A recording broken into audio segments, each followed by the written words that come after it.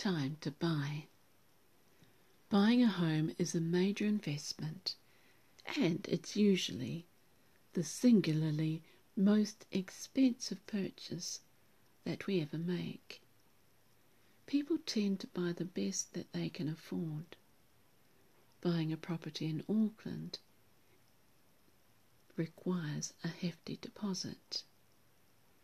Auckland is notorious for extremely high-priced real estate, not only by New Zealand standards, but when compared to other cities around the world. Rising costs, high deposits, and small incremental wage increases has made it unaffordable for many first-home buyers, even with two incomes.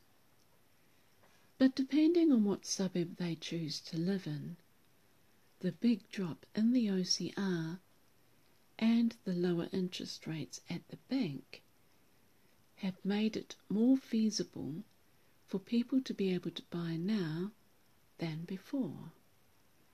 30 years ago, the average price for a quarter-acre section in West Auckland was $30,000, and an established three-bedroom home could be bought for $150,000. Houses in sections were less than that in South Auckland, but they have always been more expensive in Devonport, Mission Bay and Herne Bay. Today, you'd be lucky to find a section anywhere in Auckland for less than $200,000. And if any were that price, they would be 600 square metres or less and over an hour from the city edge. Some lucky person just managed to pick up a two-bedroom, 97 square metre or 970 square feet waterfront apartment in downtown Auckland for $84,000. Sure, the property comes with some building issues that will require every owner to chip in for repairs, though no one knows what that cost might eventually be. The previous owner lives overseas. They bought it for a little over $400,000 in 2004.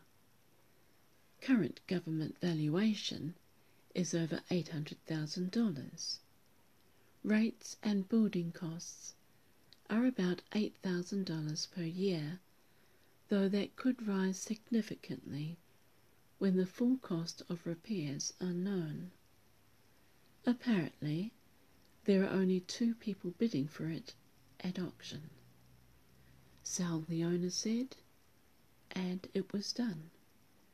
It is the second apartment that has gone for a song in that building. A one-bedroom apartment sold for $20,000 some months before. If there are properties like those to be had in the Big Smoke, there could be more elsewhere, though you'd have to get in quick. There are a number of new builds happening in our biggest city, with some 1- and 2-bedroom apartments available from $400,000 to $500,000.